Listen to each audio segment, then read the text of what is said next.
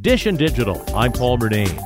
Apple has unveiled its first mixed reality headset called the Vision Pro. This is the biggest product launch for Apple in about a decade. Tom's Guide global editor-in-chief Mark Spoonhour was on hand for Apple's annual Worldwide Developers Conference. There's a couple of things that really stand out with the Vision Pro. One is the $3,500 price tag. This is definitely designed for early adopters with deep pockets. However, I did have a chance to go hands-on with the Vision Pro during about a half-hour demo, and I was very impressed. This is definitely the most immersive mixed reality headset that I've ever seen. So I had a chance to watch Avatar: The Way of Water, and it was like I was in the movie theater where everything was popping off the screen in 3D. No controllers are needed. The Apple Vision Pro uses eye and hand tracking as well as voice commands.